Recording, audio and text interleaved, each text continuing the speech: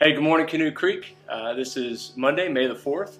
It's good to be able to bring you this word of encouragement, and it's going to be encouraging in the idea of prayer, and it will also be a little bit challenging too, I think.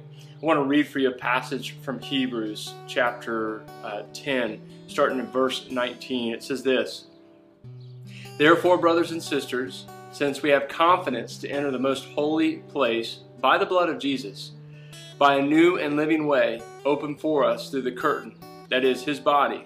And since we have a great priest over the house of God, let us draw near to God with a sincere heart, with the full assurance that faith brings."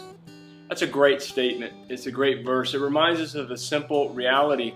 That is, we're able to draw near to God. We're able to have a relationship with God because of one thing and one thing only: the sacrifice of Jesus Christ. It was his life that was poured out.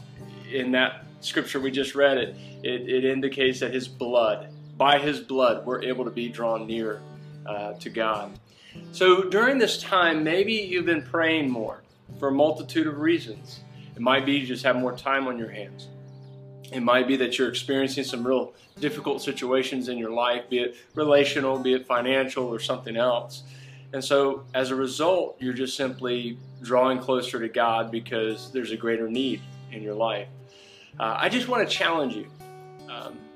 The idea of being drawn close to God is because of Jesus pouring his entire life out.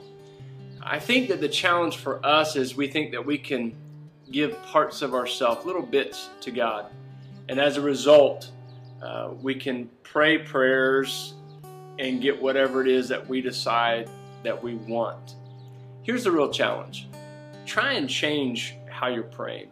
It may be that you're praying, God give me, God fix, God take this, versus the idea of pouring yourself out before God as Jesus poured out his life for you. What if you poured out yourself before God to say, God, just help me learn how to trust you through these circumstances.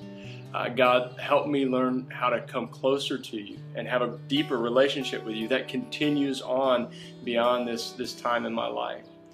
God, give me vision to see as you would see, to know that I'm not always going to feel the way that I do today or in this season, that throughout the time and course of whatever struggle I'm going through, that you're going to help grow me and help bring me on the other side better than I ever could imagine.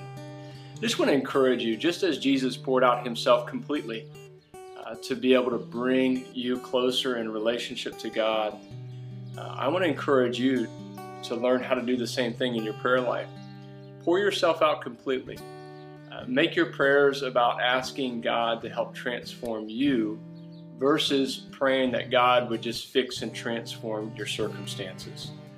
Consider that today. It may take a little bit more of time to scratch your head and ponder, but I pray that it encourages you and helps increase your prayer life with God so that you can draw closer to him, knowing that you have the opportunity through Jesus Christ, your Lord and Savior.